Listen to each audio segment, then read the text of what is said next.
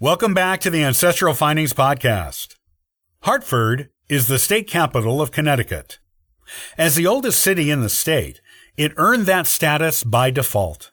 No one ever truly questioned that Hartford should be the capital of the area.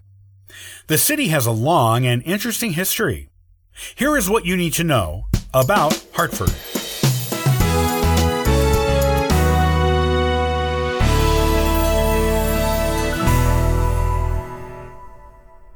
Hartford is the capital of the state of Connecticut. It also used to serve as the county seat of Hartford County until the county government was disbanded by the state in 1960. It abolished all county governments in the state at that time.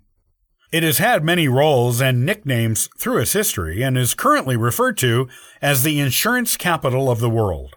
This is because it is home to the national or world headquarters of many different insurance companies. In fact, insurance is today the major industry of Hartford. Hartford is currently the fourth largest city in Connecticut, trailing Bridgeport, New Haven, and Stamford. The city was founded early on in the colonial period, in 1635. This makes it one of the oldest continually established cities in the United States. The oldest public art museum in the country is located there, the Wadsworth Atheneum. Hartford is also home to the oldest publicly funded park in the nation, Bushnell Park, and the oldest newspaper in the country, the Hartford Courant. It is home to the second oldest high school in the nation, Hartford Public High School.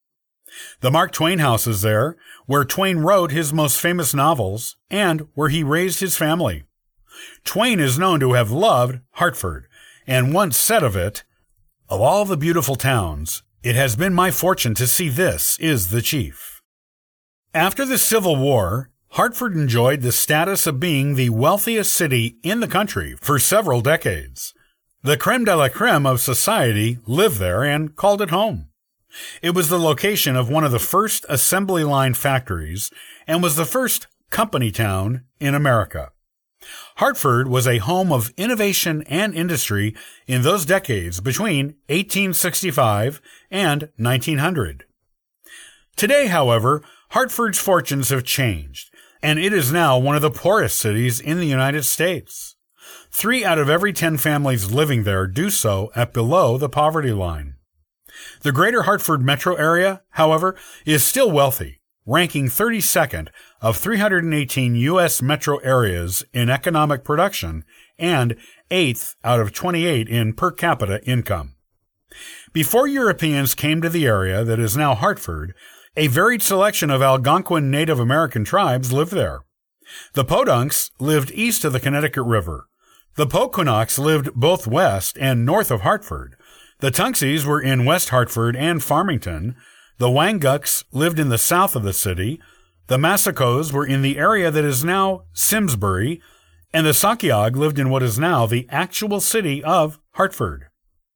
Europeans are first known to have visited the area that is now Hartford in 1614. This is when Dutch explorer Adrian Block brought an expedition there. 9 years later, in 1623, the Dutch returned as fur traders from the New Amsterdam colony, now New York City. Their mission was to establish a permanent trading post in Hartford and secure the area for the use of the Dutch West India Company. The first outpost established by the fur traders was located in what is now the Sheldon Charter Oak neighborhood in Hartford, on the south bank of the Park River. They called it Fort Hoop, which translates to House of Hope. Jacob Van Curler bought the land surrounding Fort Hoop in 1633, purchasing it from the chief of the Pequot tribe. This land became home to a handful of families and soldiers. There were more soldiers than families, and the land was abandoned by these first European settlers in 1654. However, the area is still called Dutch Point today, and Fort Hoop is commemorated in the name of a local street called Huyshope Avenue. The abandonment of the Dutch settlement at Fort Hoop and the surrounding land is due to English immigration to that area. The Dutch largely ignored the influx of English settlers until they realized there were far more of the English there than the Dutch. Peter Stuyvesant, a Dutch official in the area, met with representatives of the English settlers in 1650 in order to establish a boundary between Dutch and English lands in Hartford.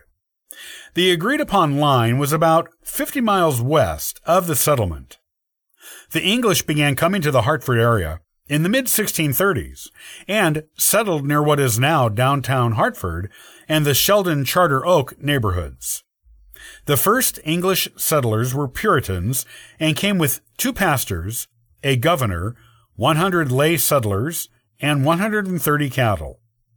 These first English settlers of Hartford came from neighboring Massachusetts Bay Colony in the town of Newtown, which is now Cambridge, and named their new Connecticut settlement Newtown as well.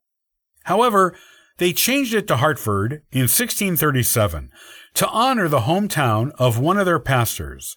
That hometown was Hertford in England. Because the new English settlement in Hartford was not within the jurisdiction of the Massachusetts Bay Colony by the terms of its charter, the Hartford settlers had to decide how to govern themselves when they arrived to set up their new home. Pastor Thomas Hooker gave a sermon on the subject, and it inspired others to write the Fundamental Orders of Connecticut. This document was ratified in January of 1639, and it gave the people of Hartford the right to govern themselves, rather than giving this authority to a higher power, like a governor or a king. The Fundamental Orders of Connecticut inspired the writing of the later Connecticut Constitution, and also the U.S. Constitution itself. In fact, one of modern-day Connecticut's several nicknames is the Constitution State. Because the original English settlement in Hartford included the charter oak, an actual ancient white oak tree which the first colonists used to hide the Connecticut Royal Charter of 1662 in order to protect it from being confiscated by the English Governor General, Connecticut later adopted the oak tree as part of its state quarter. There is a Charter Oak monument at the corner of Charter Oak Place and Charter Oak Avenue.